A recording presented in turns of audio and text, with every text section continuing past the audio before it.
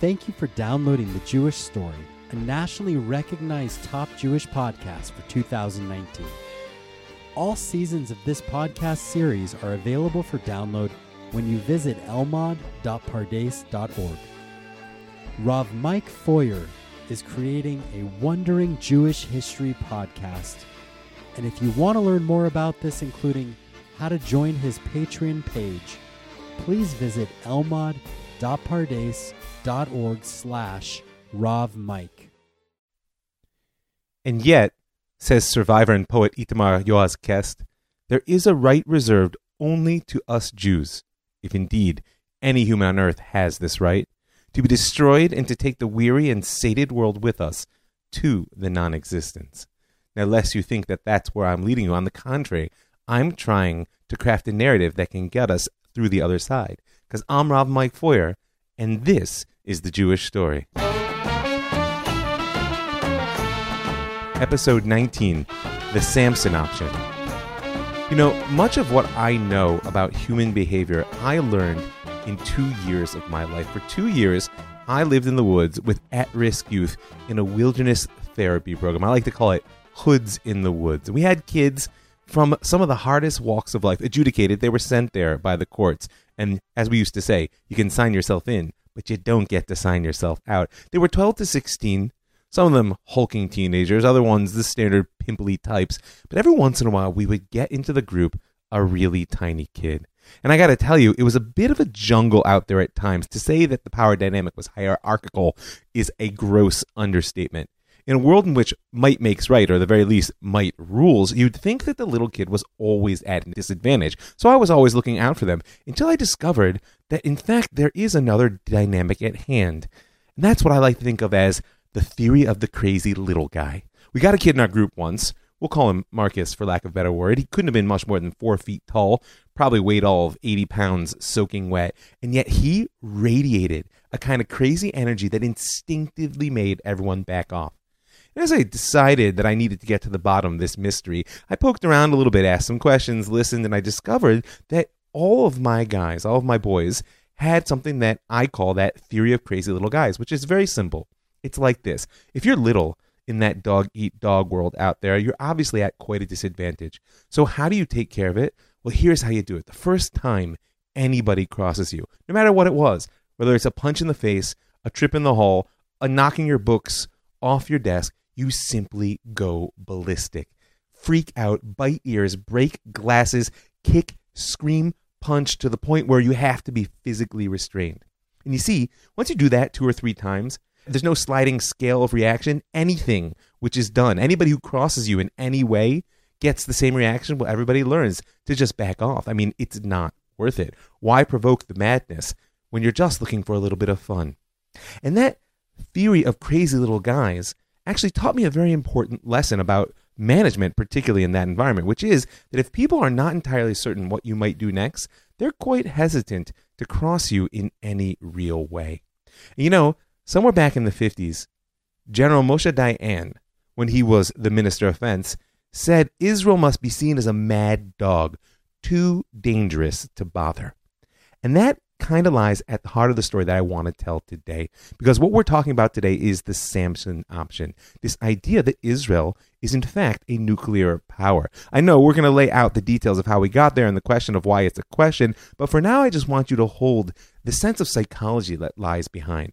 Is that a people who had suffered powerlessness and tremendous torture for 2,000 years suddenly comes through the furnaces of Europe and finds themselves back in their land with enormous power at hands, but surrounded by tremendous enemies. And their primary posture is one of mad aggression. Israel must be seen as a mad dog, he said, too dangerous to bother. And suddenly, we find ourselves in a world in which there's 2 types of sticks. There's the average, and then there's the truly big one. Well, which one do you think that we're going to reach for?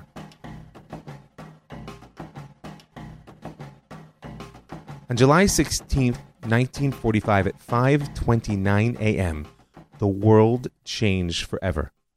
The Trinity test was the detonation of the first atomic bomb, and in fact, a dry run, so to speak, for the devastation that would strike Hiroshima and Nagasaki less than a month later. And J. Robert Oppenheimer later recalled his reaction as he watched the success of his life's work rise in a mushroom cloud billowing up into the atmosphere. It's a quote, "We knew the world would not be the same. A few people laughed. A few people cried. Most were silent. I remember the line from the Hindu scripture, the Bhagavad Gita. Vishnu is trying to persuade the prince that he should do his duty, and to impress him, takes on his multi-armed form and says, 'Now I am become death, destroyer of the worlds.'" In October of 45, only a couple months after the bombing of Japan, Oppenheimer met with Harry Truman. He was aiming to persuade the president to support international controls on nuclear weapons, which he now realized were beyond the capacity of he'd ever dreamed or even had nightmares about, and he was deeply fearful of what he saw to be their inevitable spread. Truman was downright dismissive, claiming that the Russians, who at that point were already seen as the pressing threat to all American interests, would never succeed in developing nuclear weapons. Oppenheimer pleaded with the president, saying, "Mr. President, I feel I have blood on my hands." But Truman cut the meeting short. He would later label Oppenheimer as a crybaby scientist and order his Secretary of State never to, quote, "bring that son of a bitch in this office ever again." But what the president didn't understand was that Oppenheimer's tears were not so much for the wartime deaths of the Japanese, which Truman wanted to dismiss. They were over the deaths of untold millions he saw dying in some future apocalypse. Because the truth of the matter, Truman couldn't have been more wrong. Once the atomic genie was out of the bottle, it was just a matter of time till it spread. In fact, its spread had actually begun before the war ended, because the Americans may have taken the lead in the technological race, but the awareness of the power and potential of nuclear weapons was no secret, and that meant that there were other countries not so far behind. The Soviet Union began its research early in the war, and the bombing of Hiroshima and Nagasaki only added fuel to their fire. By hook or by crook, they were determined not to be left behind, and by 1949, only 4 years later, they'd made their first nuclear test. We actually saw a bit of the sort of Jewish crossover in the story of the Russian bomb through the Rosenberg spy story. If you remember, you can go back to Season 3, Episode 10 for the details. But the story of the Israeli bomb is not connected to the Soviet program, and it's only marginally related to the American bomb, actually. In 1944, before the war's end, in the French embassy in Ottawa, a meeting took place between General Charles de Gaulle and nuclear scientists Jules Géron and Bertrand Goldschmidt. At the end of that meeting, de Gaulle turned to Goldschmidt and he said, "Thank you.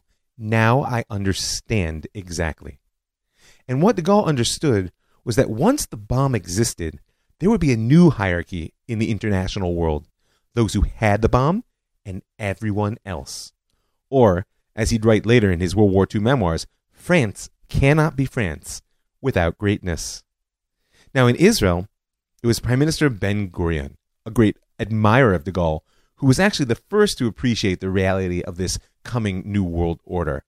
And of course, he wasn't after greatness. And this is a man who wore open collared shirts and baggy pants and died, if not in poverty, certainly far from wealthy. No. Ben-Gurion's aim wasn't greatness.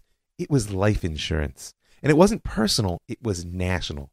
Because as all of Ben-Gurion's close aides knew, his private nightmare in the early years of the state was of a second Holocaust, and this time at the hands of the Arabs. It's a shadow that won't go away, because if you read the news, we have a prime minister right now who, perhaps rightly, fears a third Holocaust at the hands of a Persian nuclear bomb.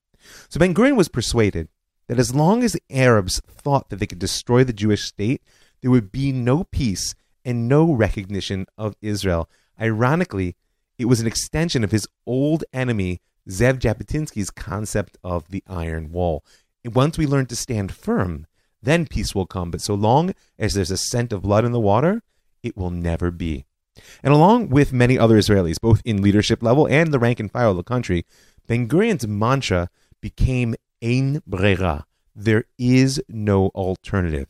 Since our backs are to the wall and we're surrounded by implacable enemies, there's no choice but to be ready at all times to strike the first and decisive blow. Or, even better, like Moshe Dayan said, to be seen as a mad dog too dangerous to mess with. Because reality is, there may not be this chance. for a second round. To this very day, Israeli national security strategy is founded on the premise that Israel cannot afford to lose a single war. Even a battle is seen as a disaster. And of course, the best way to never lose a war is not to fight it in the first place. And that's why deterrence is essential to national security. If that deterrence should fail, God forbid, since we have no strategic depth to speak of, that outcome of the war has to be determined quickly, decisively, and preferably on the territory of our enemies. And I'm sure when you put those pieces together, you can understand how nuclear weapons are the perfect fulfillment of that national security strategy. Now, it's well known that along with this sense of ein breira, of no choice, the Prime Minister had a second principle that guided his defense doctrine. Israel was a tiny country, and he saw that it could only survive in the hostile world with a great power patron. And as we saw back earlier in this episode, in the 1950s, that great power was France. Now, what's interesting is that despite their status as an allied nation in the fight against the Nazis, and their role as a founding member in the NATO alliance, the North American Treaty Organization, which stood against the Soviet Union post-World War II, the French nuclear ambitions received a downright cold shoulder from the United States. Frankly, the Americans viewed the French's Atomic Energy Commission, which was often under control of the French Communist Party, as being riddled with Soviet agents. And so France was forced to pursue a policy of atomic independence if they wanted to realize de Gaulle's vision of greatness. And they received absolutely no American help. No American help, but actually plenty of Israeli.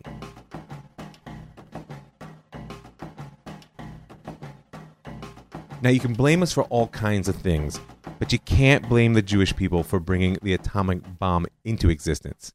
That being said, you certainly can put it on the plate of a lot of Jews. I mean, aside from the numerous Jewish scientists who filled out the ranks of the American Manhattan Project at their Los Alamos Secret Research Center, the man considered to be the intellectual father of the idea of the bomb was Leo Szilard, a Hungarian Jewish refugee from Nazism who conceived the idea of a nuclear chain reaction in 1933. He went on to patent the idea of a nuclear reactor together with the physicist Enrico Fermi, who was not himself a Jew, but was nonetheless a refugee that had fled Mussolini's Italy in order to save his Jewish wife. Add to this the German Jewish refugees Rudolf Peierls, I'm sure I said that wrong, and Otto Frisch, who designed the first theoretical mechanism for the detonation of an atomic bomb in 1940. And of course, team director of the Manhattan Project was J. Robert Oppenheimer, a Jew born in New York City. Those are all the Jews involved in the American bomb. The scientific father of the Israeli bomb, its own Oppenheimer, as it were, was a skinny, pale-faced, chain-smoking organic chemist named Ernst David Bergman, who was also a refugee from Nazi Germany. Born in 1903, Bergman was introduced to the world of the atom early in the 1920s as a student of organic chemistry at the University of Berlin. His discipline placed him just on the edge of what was rapidly becoming an international quest to unravel the mystery of nuclear fission. In fact, not only was Bergman an organic chemist, he was a rabbi's son. His father was one of the leading rabbis of Berlin and also happened to be a close friend of Chaim Weizmann, Russian Jewish biochemist, Zionist leader, and future first president of Israel. If you don't remember, go listen to the second half of season 2. And Weizmann resided in England during the interwar periods. So when, in 1933, a series of Nazi decrees made it impossible for any non-Aryan, Bergman included, to have a job in academic world of Germany, Weizmann arranged for the young chemist to join him on the faculty of Manchester University in England. And there, Bergman continued his close association with the scientists racing to split the atom. And he did it in the context of the experience of the rise of world fascism. In 1936, only a few years later, the Haganah, the underground army of the labor Zionist movement, asked Weizmann for a chemist that could help them produce an effective high explosive for use in their struggle against the Arabs and the British. See, dynamite was far too dangerous for them to be handling in their situation. And Weizmann assigned the mission to Bergman, whose success led him to signing on as a member of the Haganah's technical committee from there on out. Shortly after Germany invaded Poland in the fall of 1939, Bergman left England, and by 1940 he was running a laboratory at the Polytechnic Institute of Brooklyn. 2 years later, he actually became dean of the faculty, and he managed to turn the institute into a haven for Jewish refugees, including Chaim Weizmann himself. And, one good turn deserving another. At the end of the war, Bergman followed his mentor up to pre-state Palestine and helped to establish what would become the Weizmann Institute of Science at Rehovot, just south of Tel Aviv. And in those days, and frankly even now, Israeli ambitions for scientific development seemed unlimited.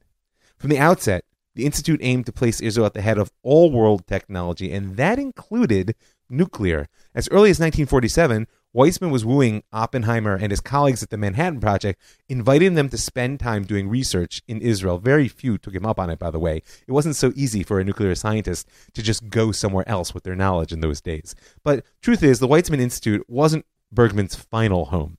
That would be the Ministry of Defense. At the request of Prime Minister Ben-Gurion, Bergman established the nation's first Institute for Defense Research immediately following independence in 1948. In the beginning, his goal was purely scientific, but eventually Bergman would work together with Ben-Gurion's protege Shimon Peres to create the Israeli nuclear option. But truth is, though that lay down the road, Peres would tell an Israeli newspaper later, much later in the 80s, that even in 1948, Bergman was constantly speaking about a missile capability for Israel. It seems that Bergman's life as a Jewish refugee had taught him that indeed, ein brera, there is no choice. Israel would never be the biggest dog on the block, and therefore it had no choice but to be the meanest. In 1949, the commissioner of the French nuclear program, Francis Perrin, traveled to Tel Aviv. There, under circumstances which remain completely unclear, he met Ernst Bergman. And maybe it was their shared experience as refugees. Perrin was a socialist who'd fled France when it fell to the Nazis in 1940. Or maybe it was simply their mutual love of the atom, but the two become fast friends. And as a result, Israeli scientists were permitted to attend Saclay, which was a newly set up French National Atomic Research Center near Versailles. From the outset, Bergman's men were there to participate in the construction of Saclay's small experimental reactor. It was a learning experience for nuclear scientists of both countries, and the beginning of a mutually beneficial relationship. Bergman told Ben-Gurion many times, there's only one atom, no matter how you split it. In other words, once you can produce plutonium as a byproduct of peaceful atomic research, you can use it in a bomb. And that's why the turning point in the French nuclear program was also a turning point in the Israeli nuclear program. It came in 1951 when France began the construction at Marcoule of a reactor capable of producing, after chemical reprocessing, about 22 pounds of weapons-grade plutonium a year. In 1952, Ben-Gurion named Ernst Bergman commissioner of Israel's new Atomic Energy Commission, and he raced ahead with that French connection. By 1953, the Weizmann Institute had developed an improved mechanism for producing the heavy water that was needed for regulating atomic reactions, as well as a more efficient method for mining the uranium that fed the reactor. They immediately sold both concepts to the French, and this led to a formal agreement for cooperation in nuclear research signed by the two nations. In fact, Israeli scientists were the only foreigners that were allowed access to the secret French nuclear complex at Marcoule, where they were said to be able to roam at will. And this wasn't just friendship. One reason for the depth of cooperation was purely pragmatic. The sheer brilliance of the Israelis and their expertise in the new computer technology made the French dependent upon them for the next decade, in specific for their computer skills. The second one is a little bit more ambiguous and murky, and it plays to the deeper and more complex side of this story. It was emotional, because many of those French officials and scientists had served in the resistance. They held intense feeling about the Holocaust. Even further, many of France's leading nuclear scientists were Jewish and strong supporters of the new Jewish state. Now, if you want, you can go back to episodes 14 and 15 to recall the impact that practical and emotional bind had on Israel's conventional arms relationship with France. In the 50s, Israel was emerging, to delight certainly of these French nuclear scientists, as France's closest ally in the Middle East. But the truth of the matter is, not everyone was so delighted with this French connection. There was significant skepticism about the bomb among a small subset of Israeli leaders. In fact, it was a very small group who even knew about this French connection. Some felt it was simply immoral for a people who had so recently experienced genocide to pursue weapons of mass destruction. Some preferred to invest the limited resources Israel had in conventional weapons. Let us just be the strongest on the battlefield, they said. Others simply doubted Israel's technical capacity to ever split the atom, much less build a bomb. But for now, these remained largely theoretical concerns. And in November of 1954, Ernst Bergman introduced himself to the citizens of Israel through a public radio address when he announced, only 2 years too late, that an Israeli Atomic Energy Commission had been established. And he was quick to assure the citizens of his fair country that Israel was making progress in peaceful nuclear research. And in fact, they were soon to sign an agreement with the United States under the Eisenhower administration's Atoms for Peace program. They were doing a lot more to try to control the spread than Truman had done. It was a program for the cooperation in civilian uses of atomic energy. In general, it meant that Washington would help people develop peaceful uses for nuclear technology and try to head off the bomb at the pass. In specific, the agreement between the two of them meant that Washington would finance and fuel a small nuclear research reactor located in Nahal Sorek, south of Tel Aviv. I believe it's still there, in return for an Israeli guarantee that the nuclear materials would not be diverted into weapons research. And you know what? Technically, this was the truth. The American materials would never become a bomb. In 1955, soon after Ben-Gurion came back to power as Prime Minister and Minister of Defense, he launched a secret initiative within his government to determine how Israel could build the infrastructure needed to develop a nuclear bomb.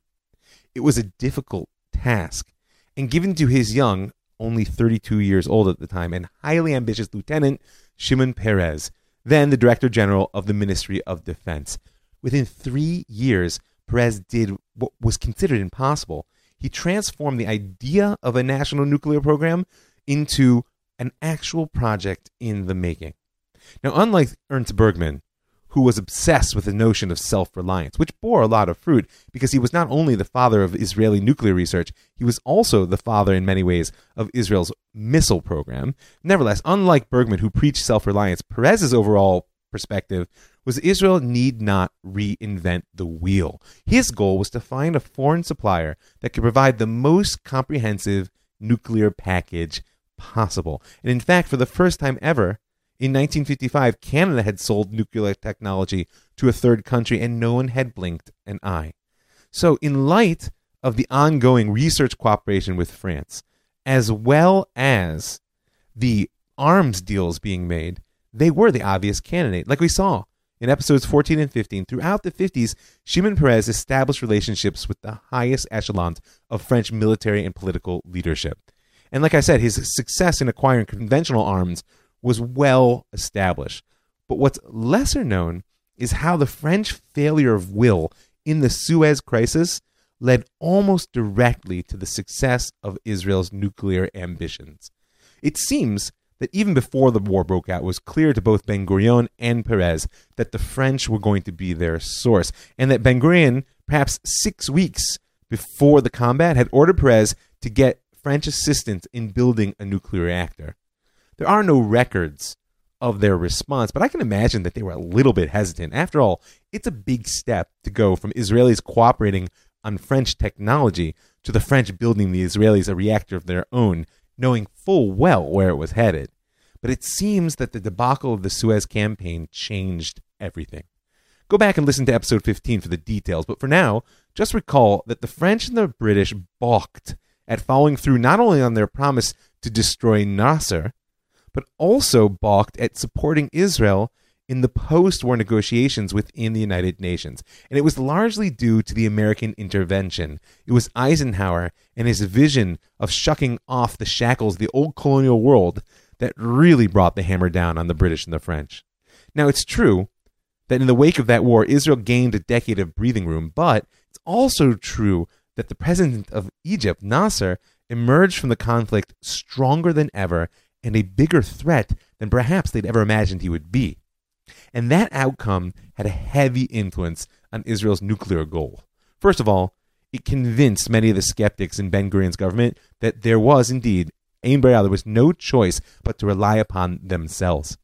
One former Israeli government official, when he was recalling his feelings at the time, put it this way: You Americans screwed us. If you hadn't intervened, Nasser would have been toppled and the arms race in the Middle East would have been delayed. Israel would have kept its military and technological edge. We got the message. We can still remember the smell of Auschwitz and Treblinka. Next time, we'll take all of you with us. Now, in addition to bringing more of the government over to Ben-Gurion's no-choice worldview, the French failure at Suez opened the door to their direct assistance. French Premier Guy Mollet, obsessed, apparently, with the consequences of France's failure, was quoted as telling an aide at the time of his meetings with Perez, "I owe the bomb to them. I owe the bomb to them." There were still many hurdles ahead, but essentially the deal was struck for a French-constructed Israeli nuclear reactor in the wake of that 56 Suez campaign.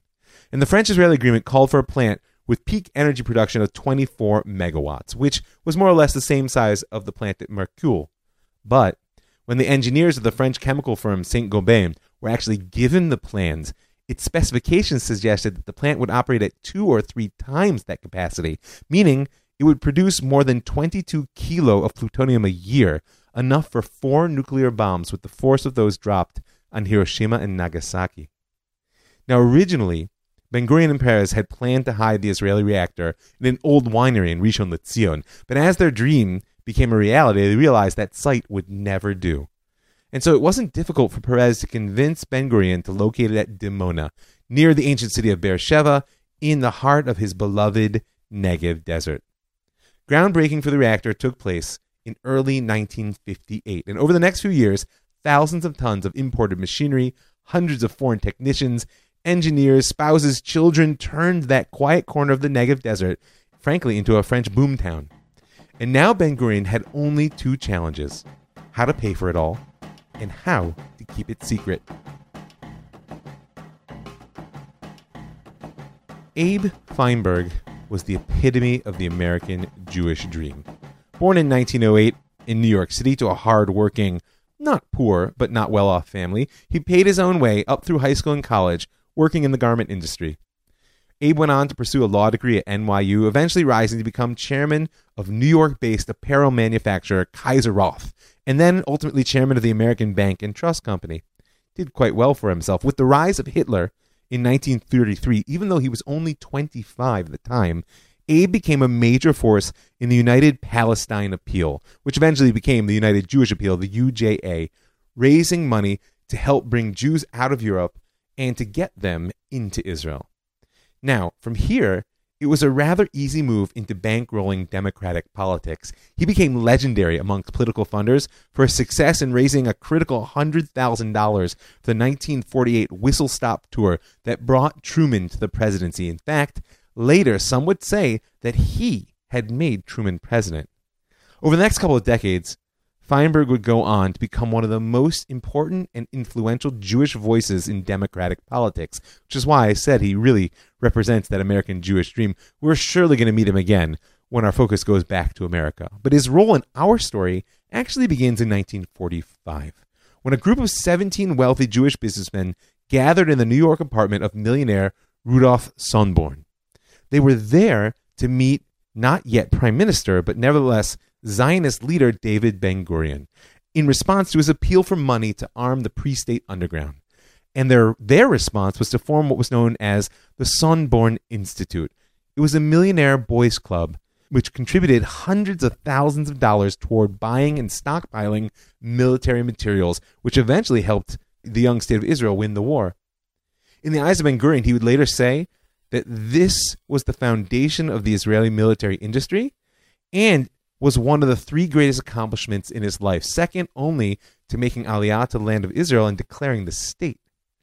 Abe Feinberg was the youngest member of the Sonborn Institute, and he also happened to be a friend of Ernst Bergman.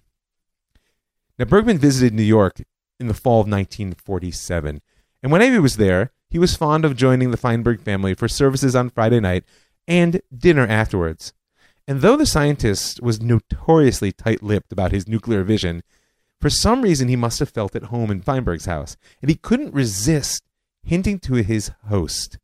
Later, when Feinberg told the story, he recalled, quote, Bergman's eyes lit up and he said, "There's uranium in the desert." There was no question about the message, The path was now cleared for Israel to develop the atomic bomb. Astonished at such indiscreet talk, I shushed him up. Despite that shushing, the seed of the idea was planted. And that's why Abe Feinberg was far from surprised when Ben-Gurion turned to him once again to employ the Sonnenfeld Foundation method to privately fund the next phase of Israel's military development, the nuclear option. Now, battles over the financial wisdom or even feasibility of a nuclear program were a constant reality for Ben-Gurion. I could probably write a whole book at this point with the research I've done about the impact of the program on the development of conventional weapons, not to mention the brain drain that it created on just Israel's general technical capacity, basically sucked all the intelligence into one spot. But when it came to the initial stage, the construction of the Dimona plant, Shimon Peres would eventually boast that, quote, not one penny for Dimona came from the government budget. The project was financed from contributions I raised from Jewish millionaires who understood the importance of the issue. The secret funding campaign to build Dimona began at the end of 1958. It was known as the Committee of 30. Millionaires from around the world raised $40 million. That's almost $360 million in today's dollars, just to give you a sense, in the course of 2 years. And Abe Feinberg directed that process. He directed it while at the same time helping to hide it from the American government, or at least to keep a lid on the information. The 1950s were the great age of nuclear espionage, and in the summer of 56, the United States deployed what they felt to be their unbeatable advantage, the U-2 reconnaissance plane. Able to fly and glide for almost 11 hours, covering more than 5,000 miles at heights greater than 65,000 feet. Equipped with special lenses and cameras, it was a spy plane that could photograph a path from Moscow to Tashkent in one take. Now, its primary interest was the Soviet Union. But in the late 50s, the United States was also keeping its eyes on the Israeli desert. And that's because the president, the State Department, and the CIA had all been infuriated by Israel's successful attempt to hide the extent of its military buildup prior to the 1956 Suez invasion. Therefore, the U-2 was assigned periodic flyovers of the Negev. And in 1958, the CIA's photo interpreters were suddenly seeing a lot of activity at an Israeli Air Force practice bombing range south of Beersheba. The underground digging had begun in early 58. Soon afterwards, they were seeing cement poured into heavy foundations.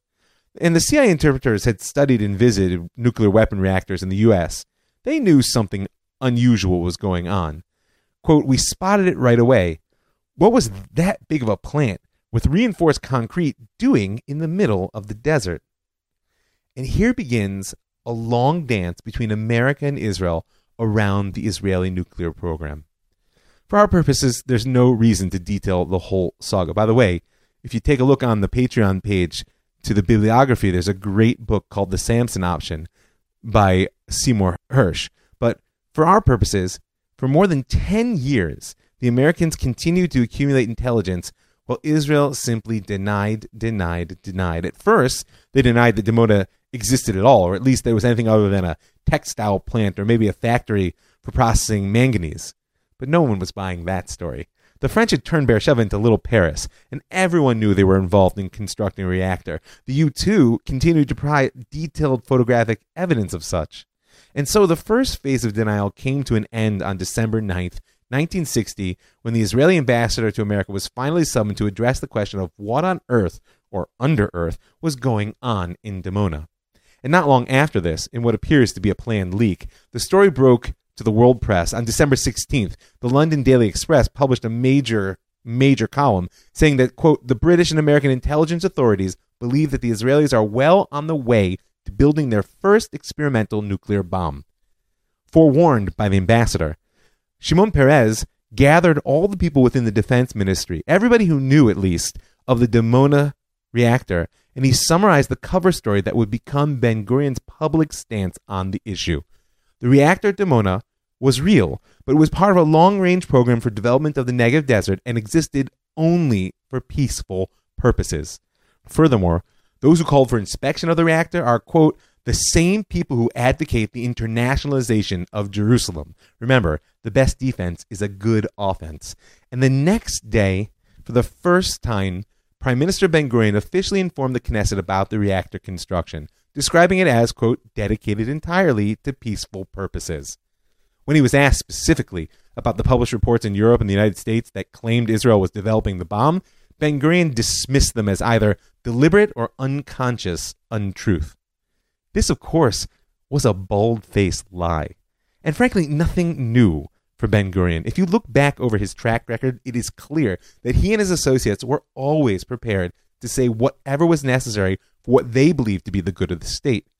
In his biography of Ben-Gurion, Michael Bar-Zohar tells the prime minister's determination to shield his and the Israeli army's responsibility for the brutal 1953 retaliatory raid at Gibeah. We spoke about it back in episode 6.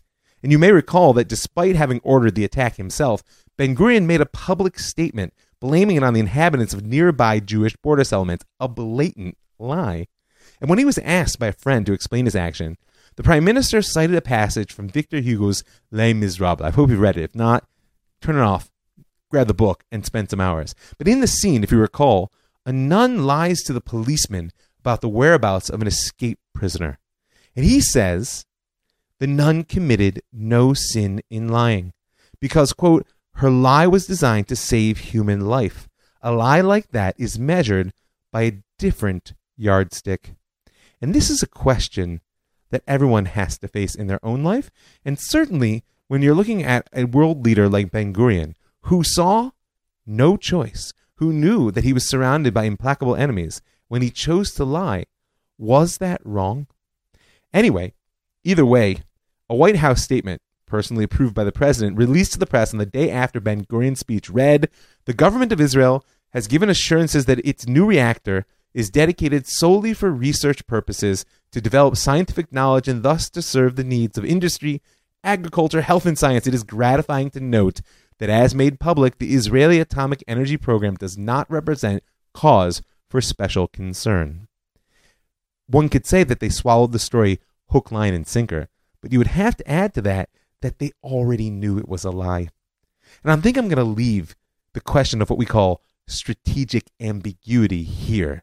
Because in 1960, the U.S. was grateful to accept Ben-Gurion's deception, even though, like I say, many in the intelligence community knew it for the lie that it was. You can spend quite a bit of time reflecting on why they would do such a thing. Maybe they saw Israel as a trusted ally and weren't sorry to see her armed. Maybe they feared the Jewish lobby that was progressively becoming incredibly difficult to fight within democratic politics. Maybe they recognized that the Jews are simply a special case that don't fit the mold of world decision-making. Either way, there were difficult days ahead for the Dimona project. Some say that the issue of nuclear inspections poisoned the relationship between Ben-Gurion and soon-to-be President Kennedy. And the final resolution in the back and forth between the U.S. and Israel was nominally a commitment from Israel to use the faculty for peaceful purposes and a U.S. inspection team that would visit twice a year. There were actually inspections between 1962 and 1969, but the inspectors saw only the above-ground part of the buildings, and they were shown even simulated control rooms. The elevators leading to the secret underground plutonium reprocessing plant were actually bricked over while the inspectors were present on their twice-yearly pre-announced visits. Now, we may explore some of the cross-currents between Ben-Gurion and Kennedy and the whole issue at play there when we return to the story of American Jewry. But for now, just want to note that the international complexity was matched by internal political struggles. In 1963, Ben-Gurion actually quit once again as prime minister, in part due to the accusation that his bomb project was an unbearable burden on the economy. Nevertheless, with all the complexities aside, from the moment that ground was broken on Dimona in 1958, the Israeli bomb was really a question of if, not when. As far as is known, the Dimona reactor went critical in 1962, and the underground plutonium reprocessing plant, the key to transforming the spent reactor fuel into weapons-grade material, was completed by the French contractors in 1964 or 65. And so we might ask, when then did Israel build its first bomb? Now, you may know that to this very day, Israel practices what is known as strategic ambiguity. The government neither confirms nor denies the existence of nuclear weapons. As Shimon Peres once famously said, Israel promises not to be the first nation to introduce nuclear weapons into the Middle East, but we also promise not to be the second. Now, it's widely believed amongst intelligence agencies and governments that Israel is amongst the world's largest nuclear powers.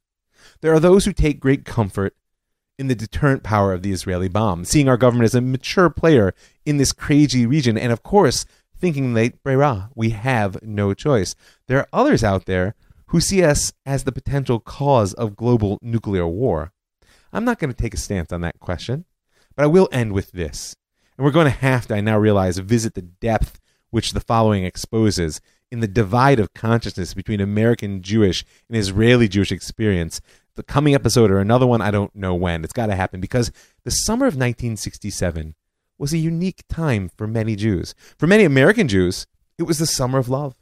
For all Israeli Jews, it was a summer of fear and then salvation.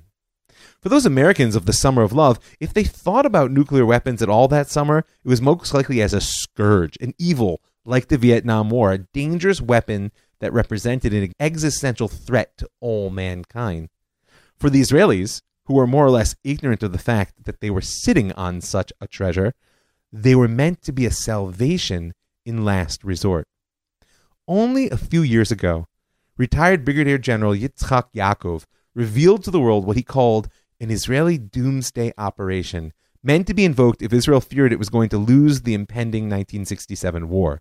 And as General Yaakov tells the story, in May of 67, he initiated, drafted, and promoted a plan aimed at detonating a nuclear device in the eastern Sinai desert as a display of force. He had a precedent for such an idea.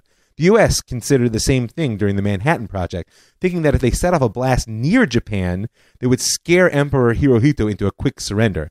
But in the end, the military vetoed the idea, convinced it wouldn't be enough to end the war. And the result was Hiroshima and Nagasaki. The Israeli plan was codenamed Shimshon, after the biblical hero who brought down the roof of the Philistine temple, killing his enemies and his self.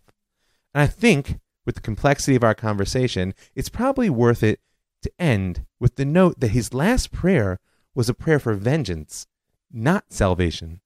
"O Lord," he said, "please remember me and give me strength just this once, O God, to take revenge on the Philistines, if only for one of my two eyes." And then he cried out, "Tamut nafshi im plishtim," let me die with the Philistines. And he brought the world crashing down around him.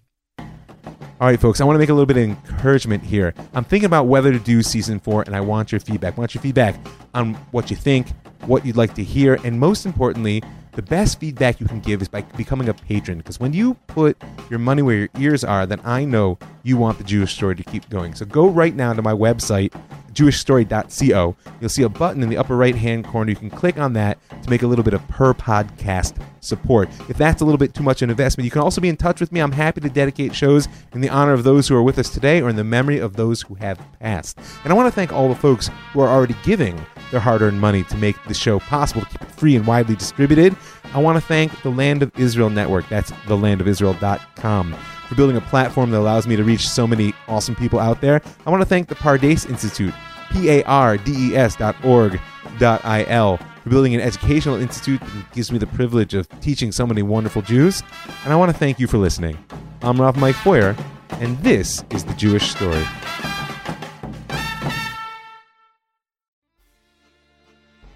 Thank you for downloading The Jewish Story by Rav Mike Feuer. All seasons of this podcast series are available for download at elmad.pardes.org. If you enjoyed what you just listened to, please give us a 5-star review at iTunes or wherever you download your podcast today. We appreciate your feedback and look forward to having you listen to more by visiting elmad.pardes.org.